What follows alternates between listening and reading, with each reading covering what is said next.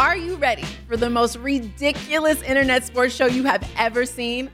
Welcome to React, home of the most outrageous and hilarious videos the web has to offer. So join me, Rocky Theus, and my co-host, Raiders Pro Bowl defensive end Max Crosby, as we invite your favorite athletes, celebrities, influencers, entertainers in for an episode of games, laughs, and of course, the funniest reactions to the wildest web clips out there. Catch Reacts on YouTube, and that is Reacts, R-E-A-X-X. Don't miss it. This podcast episode is brought to you by Coors Light. These days, everything is go, go, go. It's nonstop hustle all the time. Work, friends, family, expect you to be on 24/7? Well, sometimes you just need to reach for a Coors Light because it's made to chill. Coors Light is cold lagered, cold filtered, and cold packaged. It's as crisp and refreshing as the Colorado Rockies. It is literally made to chill. Coors Light is the one I choose when I need to unwind. So when you want to hit reset, reach for the beer that's made to chill. Get Coors Light in the new look delivered straight to your door with Drizzly or Instacart. Celebrate responsibly. Coors Brewing Company, Golden, Colorado.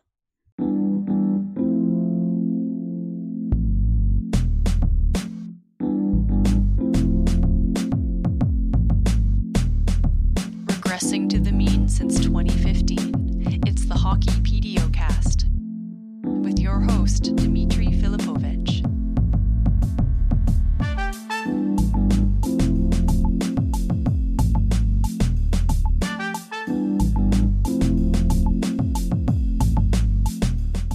Welcome to the Hockey PDOcast. My name is Dmitry Filipovich, and joining me is my good buddy Greg Rusinski. Greg, what's going on, man?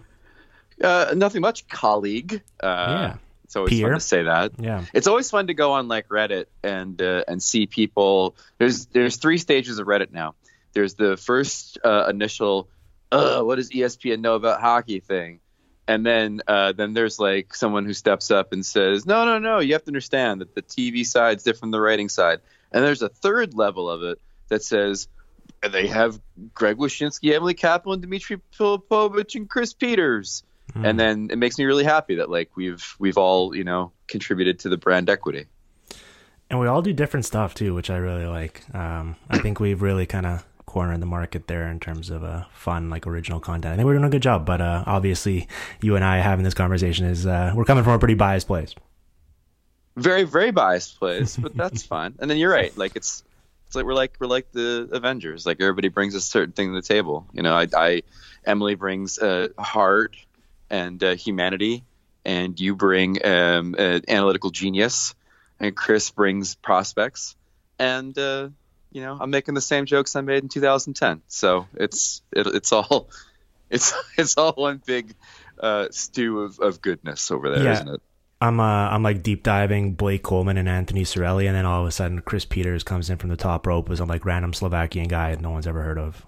He's 17 years old, and he's like, watch out for this guy. It's like, oh my God, we got it all. All right, Greg, so the plan today is you and I are going to do a bit of a informal, but we'll see how it goes, broadcast team rankings. And I kind of I forget what the genesis of this was. I think like Joe Schmo 69 or something on Twitter like put out his rankings, and then you commented on it, and then you and I started a message thread going back and forth about it, and we decided to just do it in podcast form instead.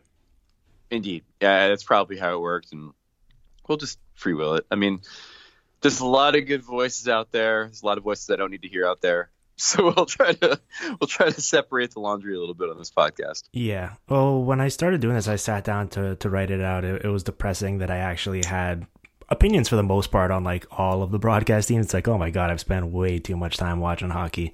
The fact that I can distinguish between some of these names. But before we get into it, let's get into the methodology a little bit in terms of like what we're looking for from our hockey broadcast in 2019 in terms of personal preferences or, things that are deal breakers for you or what you need from your broadcast team. Is there a certain stuff that like sticks out to you and when you tune into a game that you really need first and foremost?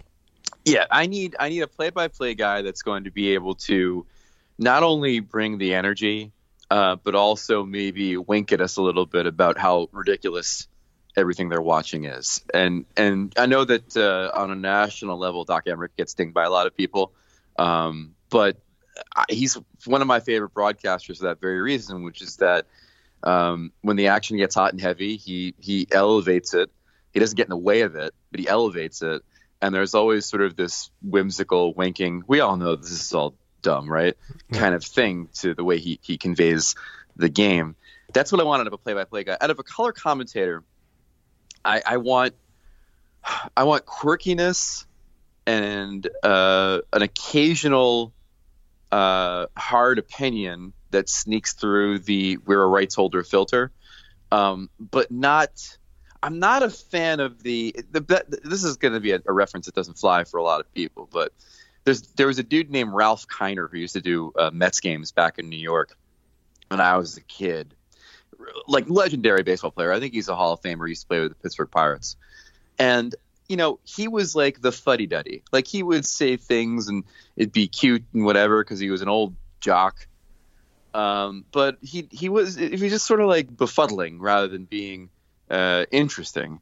And so I like there being a certain kind of befuddling charm to a color commentator, but not to the point where they're sort of incompetent at what they do. But I don't necessarily need a straight X's and O's guy. I need someone who's going to be a big personality, but be good at their job too, I guess would be the summation of that. When I was going through this list, what I noticed that kind of stuck out to me is that I think we're in a pretty good place with play-by-play guys, especially with this. I actually know Chris Peters wrote about this recently for ESPN, but there's this like next wave of play-by-play guys who are, whatever, in their early 30s, mid 30s that, I think are really strong, whether it's Alex Faust or Brendan Burke or so on and so forth. There is a real lack of strong color commentators, I think, because what we find is it's a lot of it's pretty much exclusively a job for former players, and unfortunately there's very few of them that are either well-spoken enough or articulate enough to actually convey what I'm sure is a treasure chest full of experiences and anecdotes that would be interesting to the casual fan. So what makes guys like, I think, Ray Ferraro and Mike Johnson special is that they sort of have that gravitas of like, we were successful NHL players, and so we're coming at it from that perspective. But they also can talk to you as if you're just a buddy having a beer with them, and they're not talking down at you or just pretending that just because you're the fan and you never played in the NHL, you wouldn't get this, and they kind of hand wave it. So they do a really good job of kind of letting you into that circle and making you feel like you're part of the team. And I think that's what I'm looking for from the color commentators. And obviously being able to actually sort of like the Chris Collinsworth in the NFL of like right after a play, be able to be like, all right, this is what happened on this last play, and this is why it's important. Like, I think having that skill is incredibly useful for a color commentator. Yeah, I mean, to their credit, like they certainly do not talk down to you and make you feel like you don't know the game. That only happens on Twitter. But I will also say that the thing I also like from a local broadcast team, and you kind of hit on this now, I like it to feel like a conversation. I mean, and sometimes when you're a national fan or writer and you're dipping into these games on center ice or whatever, and you might not get a sense of it, but I think of like Washington, right? Like Joe Beninati and Craig Laughlin might not necessarily be everybody's cup of tea when it comes to a broadcast team, but if you're a Capitals fan, it's like inviting two old friends into your house. And these are voices that have been covering the team for a very long time. They understand the team, they understand the fan base, they understand the psychology of the franchise, the players, the quirks, they know the stories. That level of sort of connectivity is very important to me as a consumer of television, and I think the NHL for the most part has a lot of teams that accomplish that. I think there's a very fine line in terms of homerism, though, where it's like, I get it. Well, these guys are spending every day around this team. They're covering them. They're very close, very entrenched, and in some cases, they're actually directly affiliated. Their broadcast team is with the actual NHL team, and so clearly they're going to speak more highly of them and talk them up, and that is their job. But there's certain teams that you can tell they're pretty big homers, but they can also acknowledge a good play or a great talent from another team, or if the team they're covering commits a penalty, they're willing to admit it. And then there's certain teams, and we're going to get into them here in my tier of, I have a tier of, oh God, I hope they're not at home so NHL TV doesn't automatically default to them because I can't switch away quickly enough. And there's certain teams there where it's like, you would just think that the team they're covering is this like flawless best team on the world at all times because they've never actually committed a penalty and they are always the best players on the planet. And it's really funny when it's coming from a team covering the Detroit Red Wings, for example, this year. But so there's certain instances of that as well. Like I can take some homerism. Like I actually think that the Jack Edwards hate is completely misguided on Twitter, and I actually think that Bruins broadcast is one of the better ones or most informative ones in the league. But I can see why it would be off-putting because clearly he's wearing his Boston Bruins Stanley Cup ring, and he makes no bones about the fact that he's clearly a fan of the team as well. Yeah, I'll hold off on my Jack and Brick comments until we get into like top 5 area because I think they're that good. But I tend to agree with you. Okay. Where do you want to start here as far as this breakdown goes? Well, let's. I have this. I just alluded to that tier. I have like a tier of the bottom 5 teams. Go ahead. That I really just like actively cannot stand, and my fingers do not respond quickly enough, as I mentioned, to switching away from them when NHL TV defaults to them. It's the Detroit Red Wings in no particular order: Detroit Red Wings, Columbus Blue Jackets, Anaheim Ducks, and Pittsburgh Penguins. I don't know. Do you have any takes on those 4? Because those ones that really stuck out to me as like, oh god, I really can't stand these for a variety of reasons. Yeah, the Penguins one, so 2 of them are sort of interesting. The Penguins one is interesting because, let me start with the Red Wings, actually. The Red Wings are Ken Daniels and then usually Mickey Redmond. They also throw in a couple of other guys. That's a broadcast that I think might have been one of those that has seen better days, let's say. Yeah. I mean, they've been in that job for a while. I think if you did this list 10 years ago, maybe it's a different situation, but I mean, I tend to agree with you on that one. It's not one that really moves the needle for me. The Pittsburgh one is interesting because I feel like,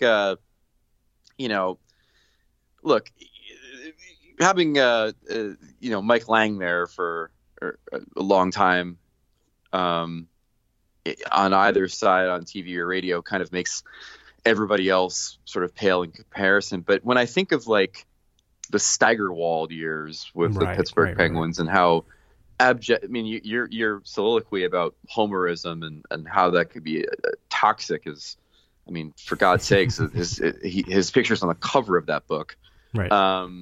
By comparison, the Steve Mears Bob Airey team is better, but not necessarily one of my favorites, but I will put the caveat that in comparison to what's come before them, I think that they're an okay team. I actually do like Steve Mears. I think he's a good play-by-play guy. The thing that bugs me is I feel like I'm triggered from like Bob Airey just saying Mearsy repeatedly like during the play. Like every time I hear that, I just like the hair just like sticks up on the back of my neck for whatever reason. It just really bugs me. It's the danger of putting an ex-player in that spot because he's just gonna nickname it up too much. Oh, it's brutal. I actually had the Panthers in this tier. I actually really do like Steve Goldstein. But Dennis Potvin was so bad. I know he's not there this year. I'm not sure if Randy Mueller is much better, but they were on my honorable mentions here. But I like the play-by-play guy enough where I didn't want to drag them through the mud that much. Yeah, I like Goldstein too. And Mueller, Mueller back in the Puck Daddy days was somebody that we could very much depend on for all of his crazy, wacky pop culture references as a play-by-play guy. So I can't, I mean, this is going to come as a shock. I don't know if I've logged enough time watching the Florida Panthers to really assess Randy Mueller as a color commentator. So I'll take a TBA on that one because I did like him as a play-by-play guy. All right. Well, let's go to do you have another sort of tier or another like wherever you want to take this?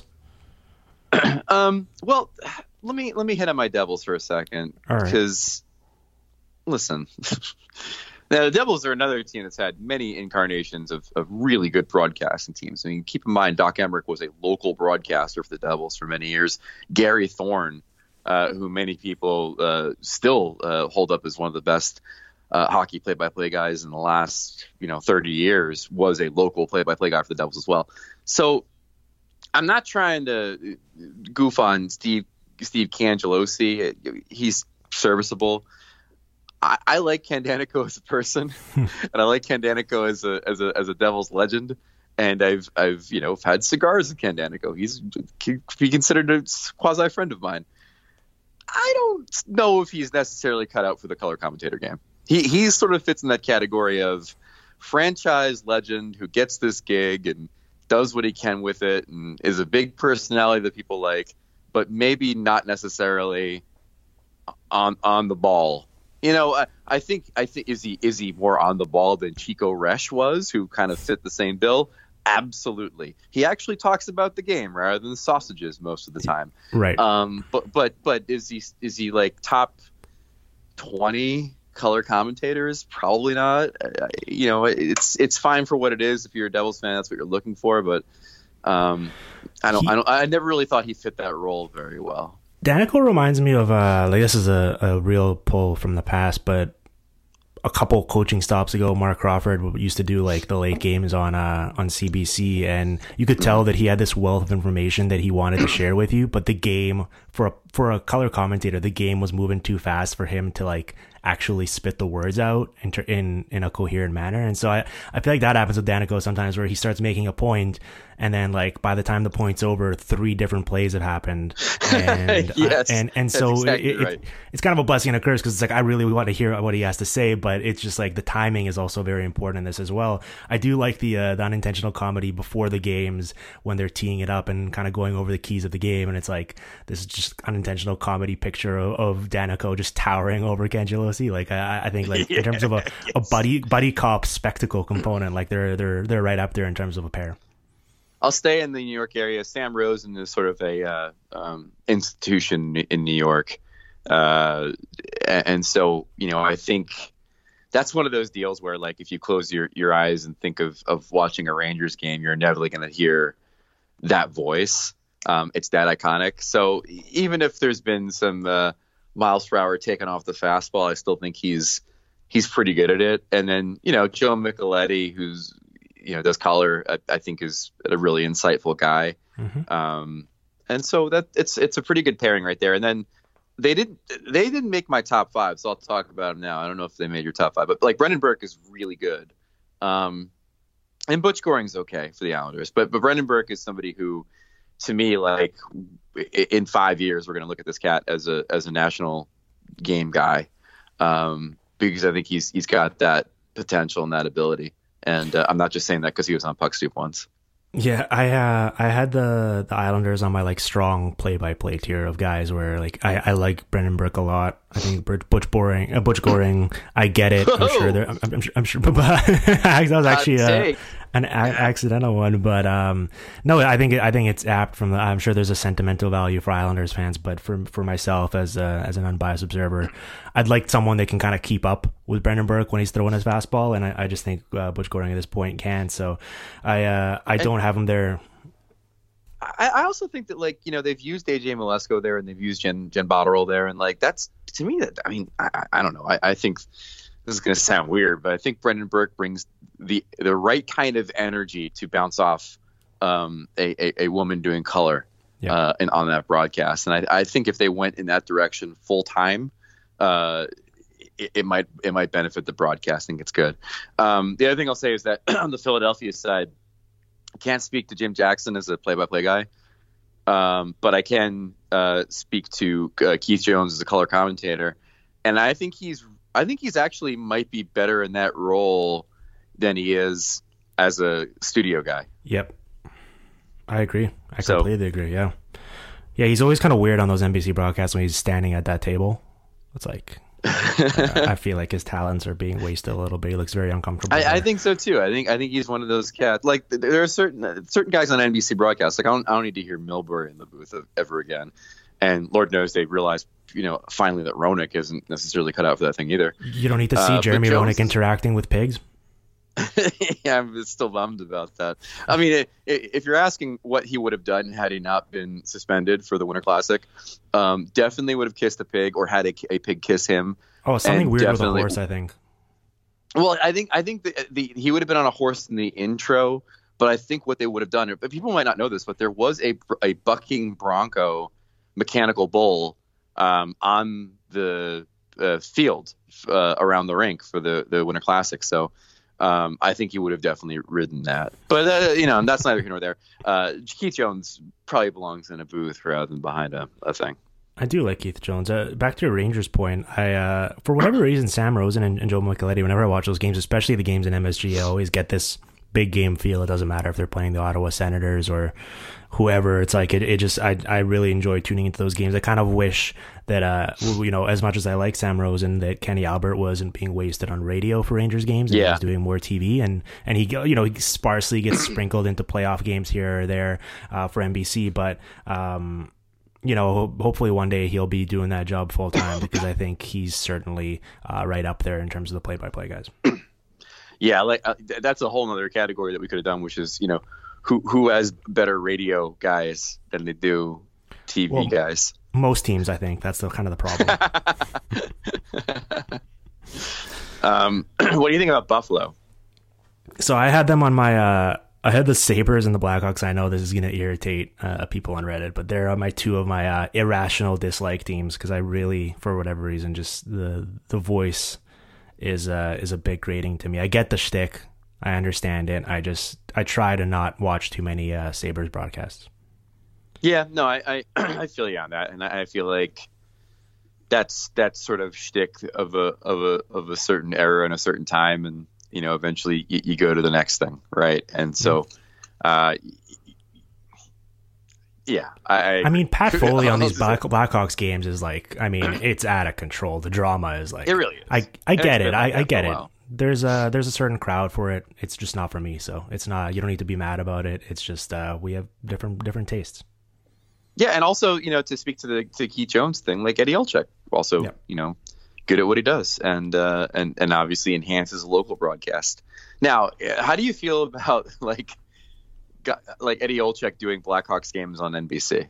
Like, is it ever an issue for you when the guy who's the local color guy and kind of, I mean, let's face it, like a quasi ambassador for the team, right, is covering the team on a national level? I can see why it would be an issue. I think in this particular case, I've never really, it's never really stuck out to me as he's really crossed the line here. I think Eddie Olczyk does a really good job of kind of maintaining that impartialism and sort of, if anything, I think he can sort of provide some added insight. Not that we need it for the Blackhawks at this point, because it feels like they kind of just regurgitate the same storylines and narratives about that team every single year. But I think that I'm okay with it in that case. Although I can certainly see in the wrong hands where that could be an issue. Let me hit my my local guy here, Randy Hahn. Now that I live in San Jose, I think that Randy Hahn and Drew Remenda at the height of their powers were one of my favorite broadcasting teams maybe ever in modern NHL broadcasting. They had a certain kind of snarky tone to them that I always really enjoyed watching those West Coast games back when I was living in New York. And they'd also kind of do this thing where they would sort of just park whatever was going on the game for a few minutes, just rant about things happening in the NHL, which I always appreciated, because I feel like one of the real failings of American hockey coverage on television is a lack of league-wide takeage. Right. And that goes for NBC too. I don't think they do enough. That the fact that NBC never developed their own hot stove segment is insane to me.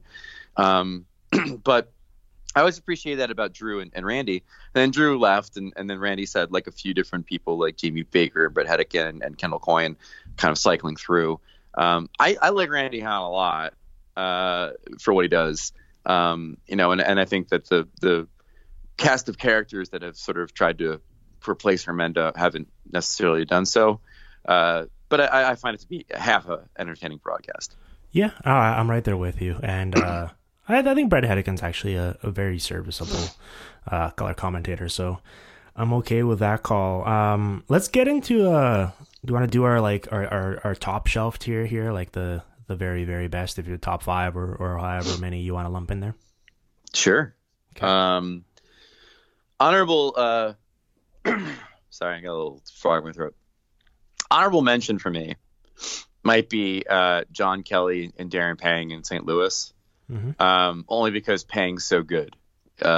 He's real good. He's always been one of my favorite guys to talk to about hockey and I enjoy listening to a guy breaking down hockey. So I appreciate him. He's just outside of my top 5. Let me give you do you want my full top 5 or do you want just 5? We'll just whatever you want to do it. Let's just do the full top 5. All right.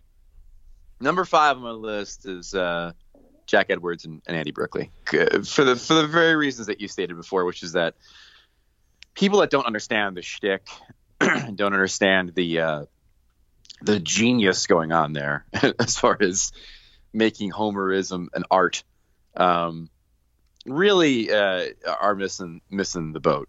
The two things I love about this broadcast, one is that Andy Brickley sounds like the people watching the show. And I can't tell you how much that really irks me, and has irked me for years when the NHL expanded into the Sun Belt and different places. Like the fact that there was never anybody on Nashville's broadcasts that sounded like they just stepped out of an RV at a NASCAR race is insane to me. Like, how do you not get people that speak the language of the people that are watching the show? Like, that's how you get more people to watch your show. It's not having Terry Crisp on there going, out and about. Like, it never made any sense to me to not have voices on your broadcast that would be recognizable to voices in your audience. So to have Andy Brickley on there, who literally just sounds like he rolled out of a Dunkin' Donuts at 6:30 in the morning with a cigarette, it's a beautiful thing. And I always appreciated that about that broadcast. And then Jack Edwards, obviously, through the years, the verbal assaults on opposing players, I know comes off in some people's minds as classless, but the world is separated into two types of people: those who feel it's classless and those who occasionally go back onto YouTube to hear Jack Edwards scream, "Get up!" when Roman Hamrlik tried to dive for a penalty in a Habs Bruins game. So they're number 5 on my list. Maybe it should be even higher. I really adore them as a duo.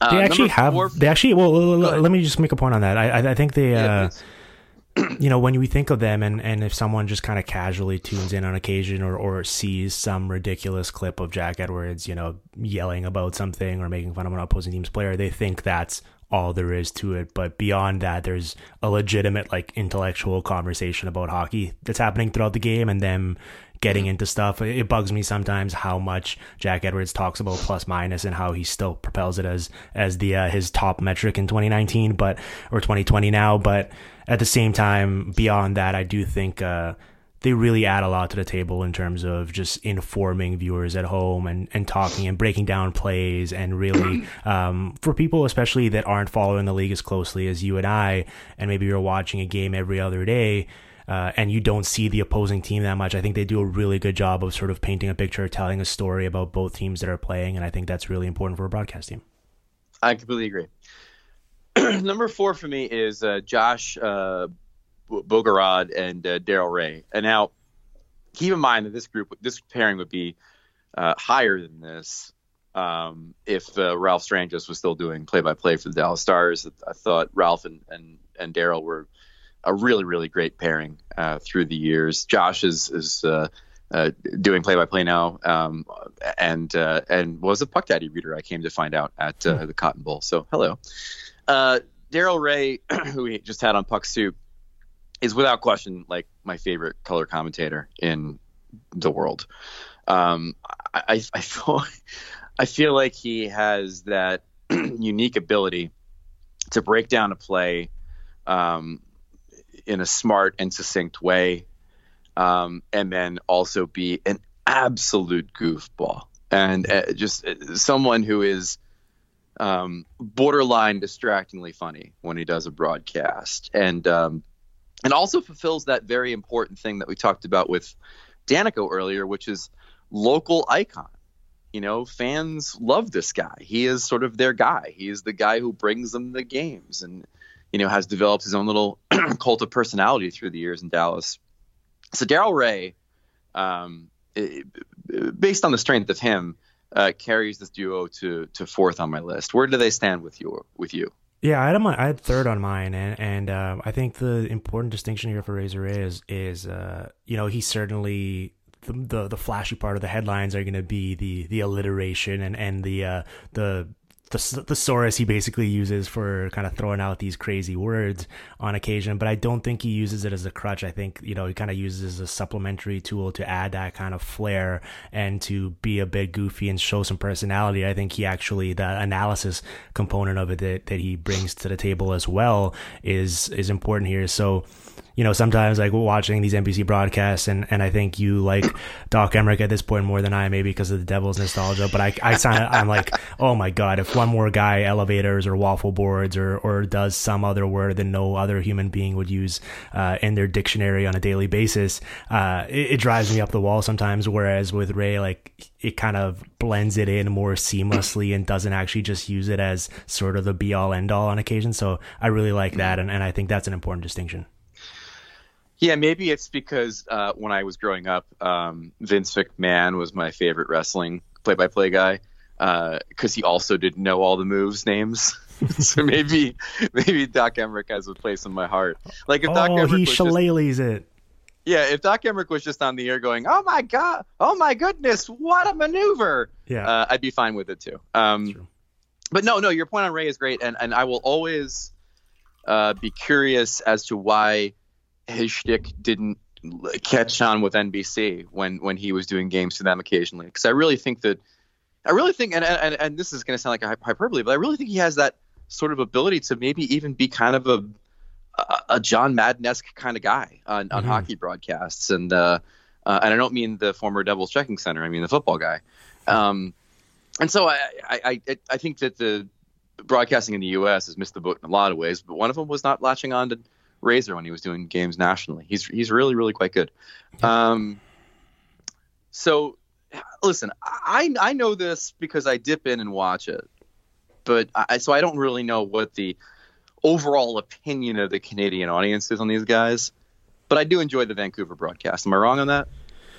I had them in my similar with the Islanders and Brendan Burke in my strong play-by-play tier, because I do think John Shorthouse, just in terms of like the technical calling the game component of it, is right up there with the very best. I get the John Garrett thing. It's kind of like you're like kind of silly, harmless grandpa where he's just talking about food and hot dogs and ketchup. And for me, I just, in terms of like how deep I get into hockey and sort of how much time I spend thinking about it, I prefer guys who can do more X's and O's breakdowns, just because that's my cup of tea. So I'm not like just looking for these kind of affable stories about the Canucks from 20, 30 years ago. But at the same time, for a lot of the fan base and for people who just care about the Canucks and watching those local broadcasts, he strikes a really nice note, a nice balance with sort of the sharpness of Shorthouse. So I think the compliment between those two guys and the rapport goes a long way, because you can tell that they spend, all these guys spend a ton of time together on the road, but you can tell they actually enjoy each other's company.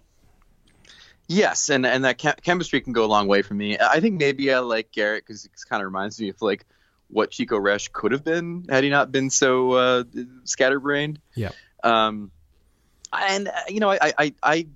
find it to be very interesting though that now that you bring it up, that like the primary color commentator for the Vancouver Canucks is a grandpa type who spins yarns in a market where the coverage of the team, if it's not happening expertly analytically, it's happening in a very sharp and cynical, smart, Sons of Botchford kind of way. Right. And I find it kind of the juxtaposition between that voice and what most of the voices covering Vancouver and speaking about Vancouver sound like, to be a very interesting juxtaposition in that market.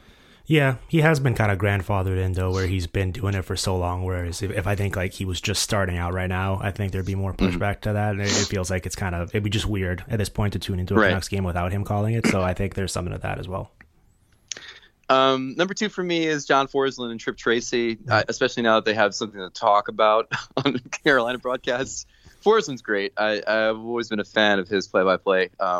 He's without question one of those guys that his name comes up in conversation a lot as far as like who should be the main voice in U.S. hockey.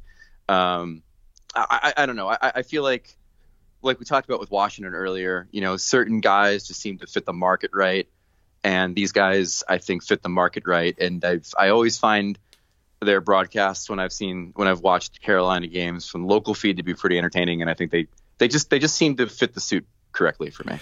Yeah, how is like the main NBC team for all of these like primetime, especially playoff games, not Forsland and Razor as the play-by-play color guy? Like, I feel like that is a match made in heaven. I think Doc's iconic. Well, here's the thing about NBC that you got to realize, and I know them a little bit. I've done some business with them in the past. Sam Flood, the guy who runs the operation over there, loves his guys. And that's the reason why you've not seen any turnover in, what has it been now, 15 years since they got the rights, I think. Right. It's been the same guys over and over again. And then adding to that with ancillary people like Patrick Sharp, for example. And then, Roenick when he retired. So Sam loves his guys. Sam thinks that he invented the between the benches thing. That's why we're stuck with Pierre there. And I think that when he envisions what the apex of what his broadcasting team would be, it would be, Doc, Eddie, and Pierre doing the games. And I don't think he's right, but there's one guy with his hand on the wheel, and he's not letting go of it when it comes to the people that he likes. And so that's why you're stuck with the same 15 people for the same 15 years. Yeah, I do think Forsland's obviously great. Trip Tracy, he's really out there, and I say that in the best way possible. I really enjoy those broadcasts, and I think it's one of those match made in heavens. You're talking about sort of the weird dichotomy there between the Canucks broadcast team and sort of the fan base. I think in terms of how fun and sort of creative and exciting this Hurricanes team is with that broadcast team, it really is perfect, and it's great for growing the game and building out that fan base even further. Like I think the Hurricanes are striking all the right notes right now. It's no surprise beyond the fact that they're a really good hockey team why they are so successful from a sort of marketing and PR perspective right now.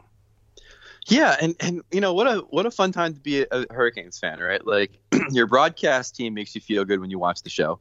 You read like Sarah Sivian in The Athletic and you feel good about life because like she's a great writer and has certainly captured the sort of enthusiastic zeitgeist of that team as well. Yep. Like, everybody else is tuning in and listening to guys that probably should have been off the air 10 years ago and feeling like, your team's been treading water for a decade or whatever. And like, it's just such a joy to watch a team with forward momentum and true joy in so many facets of the organization.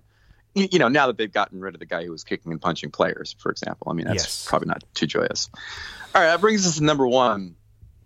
And you mentioned this cat's name a few times, and I do agree with you that I think he is one of my favorites. And again, not just because he was on Puck Soup, but Alex Faust and Jim Fox doing Kings games, to me, is my favorite broadcast. Maybe I watch a little bit more of them now than I did before just because I'm on the West Coast, but Faust is so good. And like, I really feel like, along with Brendan Burke, rising star amongst American broadcasters, and took over for a pretty legendary guy in LA and has acquitted himself quite well. And I don't know if he'll ever reach his destiny of hosting Jeopardy. I don't know if you know this, but infamously, Alex Trebek once said that he thought Alex Faust could be the next host of Jeopardy.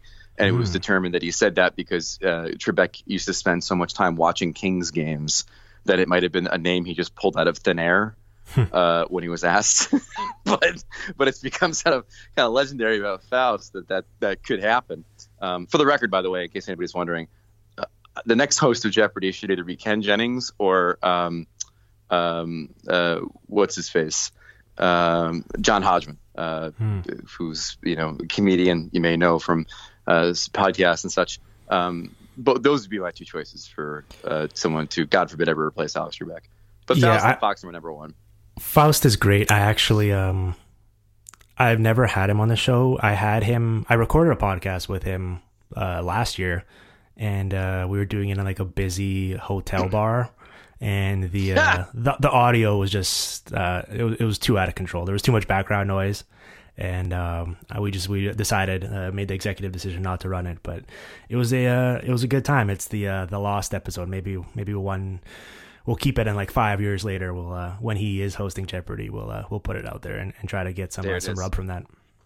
Yeah, I invite you to put it on the Puck Soup Patreon so we can all make money. I actually didn't have the Kings in my top five though. As much as I love Alex. I don't know, the Jim Fox thing. I don't know. I could go for a better, and maybe honestly, maybe the thing that's tarnishing it for me here is that the Kings are so unwatchable as a team, and maybe just the fact that they don't have content to work with. Like if they were calling Hurricanes games, maybe I'd think differently. So there may be some bias there as well. But I just I didn't have them. I'm actually stunned that you didn't have the TSN team as your number one. For which one?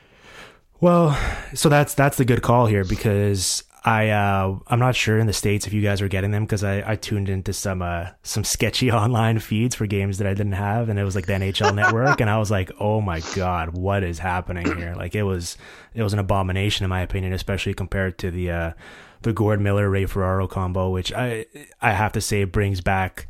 I get it when people are like, oh, I love Ray, I love Doc Emmerich, or I love Rick Jeanneret or whatever. Like that nostalgia for me is with Ray Ferraro and Gord Miller calling these World Junior games. It just makes it extra special for me. It's great, so yeah. I guess I didn't pick the Toronto group because I didn't know which combination to pick. Like it's like Freebird rules. Like people seem to be jumping in and out of that broadcast now and again. But I mean, if I was going to pick two from that group, Miller and Ferraro would definitely be in my top five. There was one of my favorite things every playoff season is tuning into NBC games, and it's usually like the late game, and Chris Cuthbert is randomly calling it, and those are my favorite. He's so good, and I think like Ferraro and Cuthbert were calling. What was it, 2 or 3 years ago? It was the Vegas's first season when they beat the Kings, when they swept them in round one, and they were randomly calling that entire series, and it was like the biggest mismatch between quality of series and quality of broadcast team. Like I don't know how they got assigned to that, but it made it worth tuning in just for those two guys. Yeah, that's the reason I left them out, is I didn't know what combination to put. But I mean, if you were going to give me like Miller and Ferraro, let's say, as the primary duo for the Leafs, then I mean, they'd probably be number one, to be quite honest with you, because they're that good. But Ray's the best color guy out there, I think. Like you said, I mean, the ability to succinctly break down plays and do it in a manner that's not interfering with the game flow and interfering with your enjoyment of the game, I think is key. And we've talked a lot about comparisons and juxtapositions here. And, I don't know if you know, but here in the States, we do have a commentator that stands between the benches during games and commentates on the game. And so to compare Ray Ferraro with that even makes him look that much better. Oh, I love Pierre. Good stuff. Why do you love Pierre? I mean, from a purely, I've always said, go ahead. It's purely ironic perspective. It's a purely ironic perspective. Yeah. I'm in on the joke. I think if you if you're tuning into these games and you're expecting something else, clearly it's going to be very off-putting and distressing. I just at this point it's kind of like white noise to me. I've tuned it out. It's is he in on the joke? Does he know that they gave him the corn dog not. To No, he's put it on the internet. Joke. Otherwise, I imagine he wouldn't continue doing it. I imagine but to be Pierre McGuire, you need a certain level of lack of self-awareness, and it's amazing. It was amazing watching him call Igor Shesterkin's debut. It was just like I just kept waiting for him to just automatically recite his entire Elite Prospects page off memory. It's just the shtick is classic. I've said this for years about him. Because I need to balance my abject hatred of his place on national broadcasts with an acknowledgement of his talent. Put him in the studio like he is on TSN, and I feel like I would enjoy him a hell of a lot more. Not only because then there's a clock on how long he can speak, and there's a focus to his analysis that isn't necessarily there during the game. But I also think that the social awkwardness of Pierre McGuire works for me much better in the studio than it does during a game, because I don't want to be distracted by it during a game. So when you have those moments like the Jeff O'Neill girth thing that happened on TSN that we all remember, like That's hilarious. And those types of moments to me would be very endearing and funny and shareable. But they sometimes happen during a game that I'm watching, and I don't need that. I want to enjoy the game. I find him to be so damn distracting during the game that I just don't want to hear it anymore. But put him in the studio and you have something, though, in my opinion. Well, I'm really curious what they do this postseason, because, they made this sort of, especially the start of the year, they made the effort, or at least, or they made it public that they were going to dial back his workload and that he wasn't on the top team anymore. And come the postseason, I'm really curious to see what his workload is like, because I think, it's one thing to the quality of it itself, but it's like no one would succeed in the usage that they give him during the postseason, where it's like he's just flying from city to city and doing games every single night. And it's like, yeah, clearly he's going to be doing that shtick where he's just reciting the same old notes all over again, because no one in their right mind would have enough time to prepare unique material. Not that he would otherwise, but it's like maybe if you're giving him to us once every 4 days instead of literally every single night, maybe it would be a little bit different. So I'm very curious to see what happens there come the postseason. But you made that point of like NBC has their guys. It's like they act as if there's 4 people in the world that are qualified to call NHL playoff games. Yeah, and it's a little bit of a bummer. And I mean, the bigger bummer for me is, again, like I mentioned earlier, like the fact that they import Drager and McKenzie to do like insider stuff rather than developing their own people. And there's a lot to unpack there on my end. I mean, I think that they could definitely acknowledge their digital side a lot more than they do. I mean, the NFL side certainly does more than the NHL side does to that end. But the idea that that both intermissions, that there isn't some, I mean, they've borrowed everything else from Canadian television. Why they didn't borrow like Hot Stove is beyond my comprehension. And I think it's because my own theory on this is that because NBC's approach to coverage of the NHL has always, and they've admitted this isn't like me analyzing it, is swinging for as large and broad an audience as possible. So I think they think that their time is better spent with 3-minute vignettes about Henrik Lundqvist than it is talking about the news of the day, or trade rumors or things of that nature. And I've always felt that was a huge disconnect. I always felt like that was just a big, huge mistake strategically on their part, because the casual fan is not tuning in to watch their team on a Tuesday night. They're just not.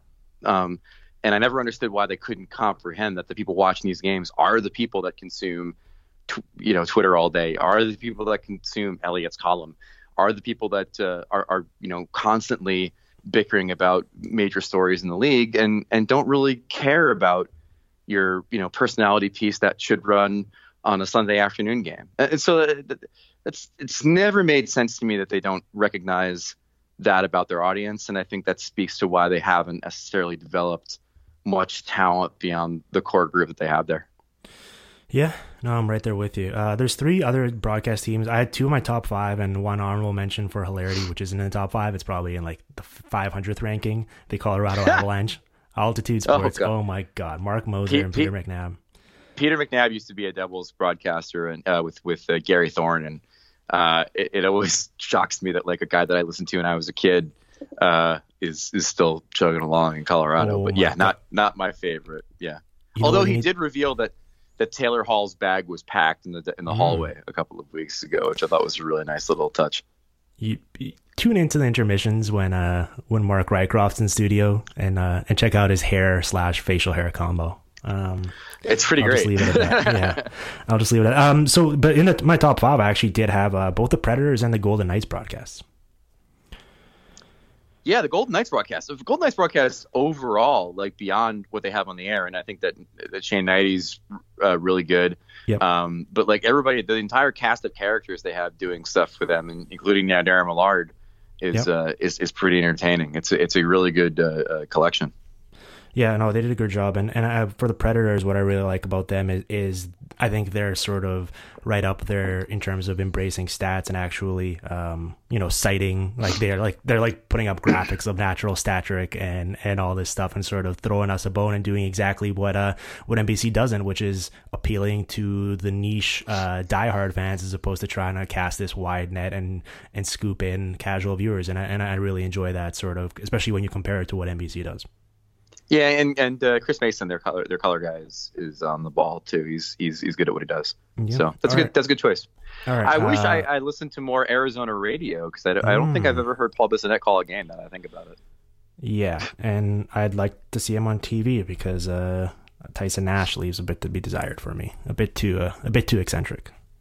How do you leave Paul Bissonnette on your bench, man? Like that's I know. Like he's like the most sellable guy in the league right now. I forgot who among us is doing both a Barstool podcast, commercials for American Express, and a video series on NHL.com.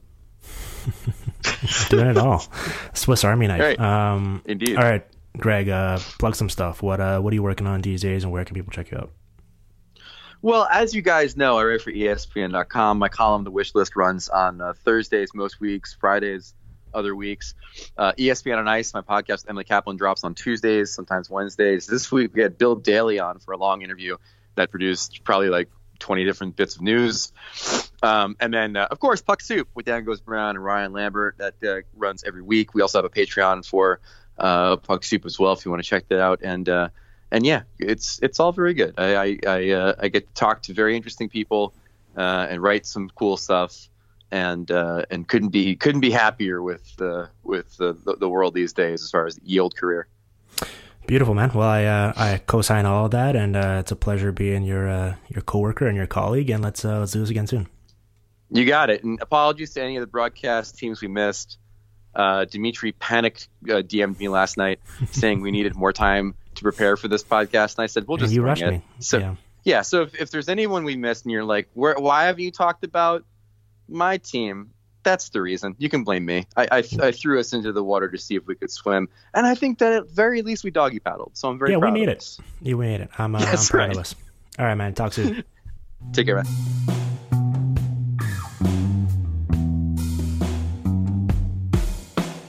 The Hockey PDOcast with Dimitri Filipovic. Follow on Twitter at DimFilipovic and on SoundCloud at soundcloud.com/hockeypdocast.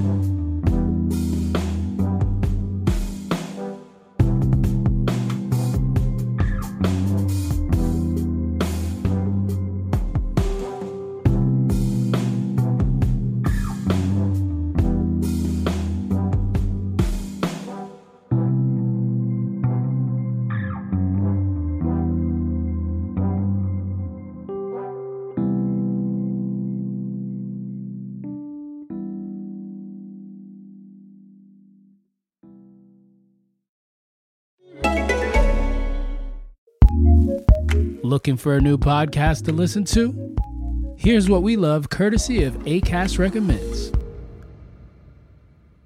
Hey there, I'm Reza Aslan. Each week on my new podcast, Rough Draft, I sit down for cocktails and conversations with the writers who are changing the landscape of contemporary culture. And it's not just literature, it's writers of all kinds, like rapper-activist Vic Mensa, Rami Youssef from Hulu's Rami, and award-winning poet Robin Costa-Lewis. These conversations are wild, thought-provoking, and a whole lot of fun. We're going to dive into not only how they write, but why they write. That's Rough Draft with Reza Aslan. Subscribe now on Apple Podcasts, Spotify, or wherever you get your podcasts. Acast recommends.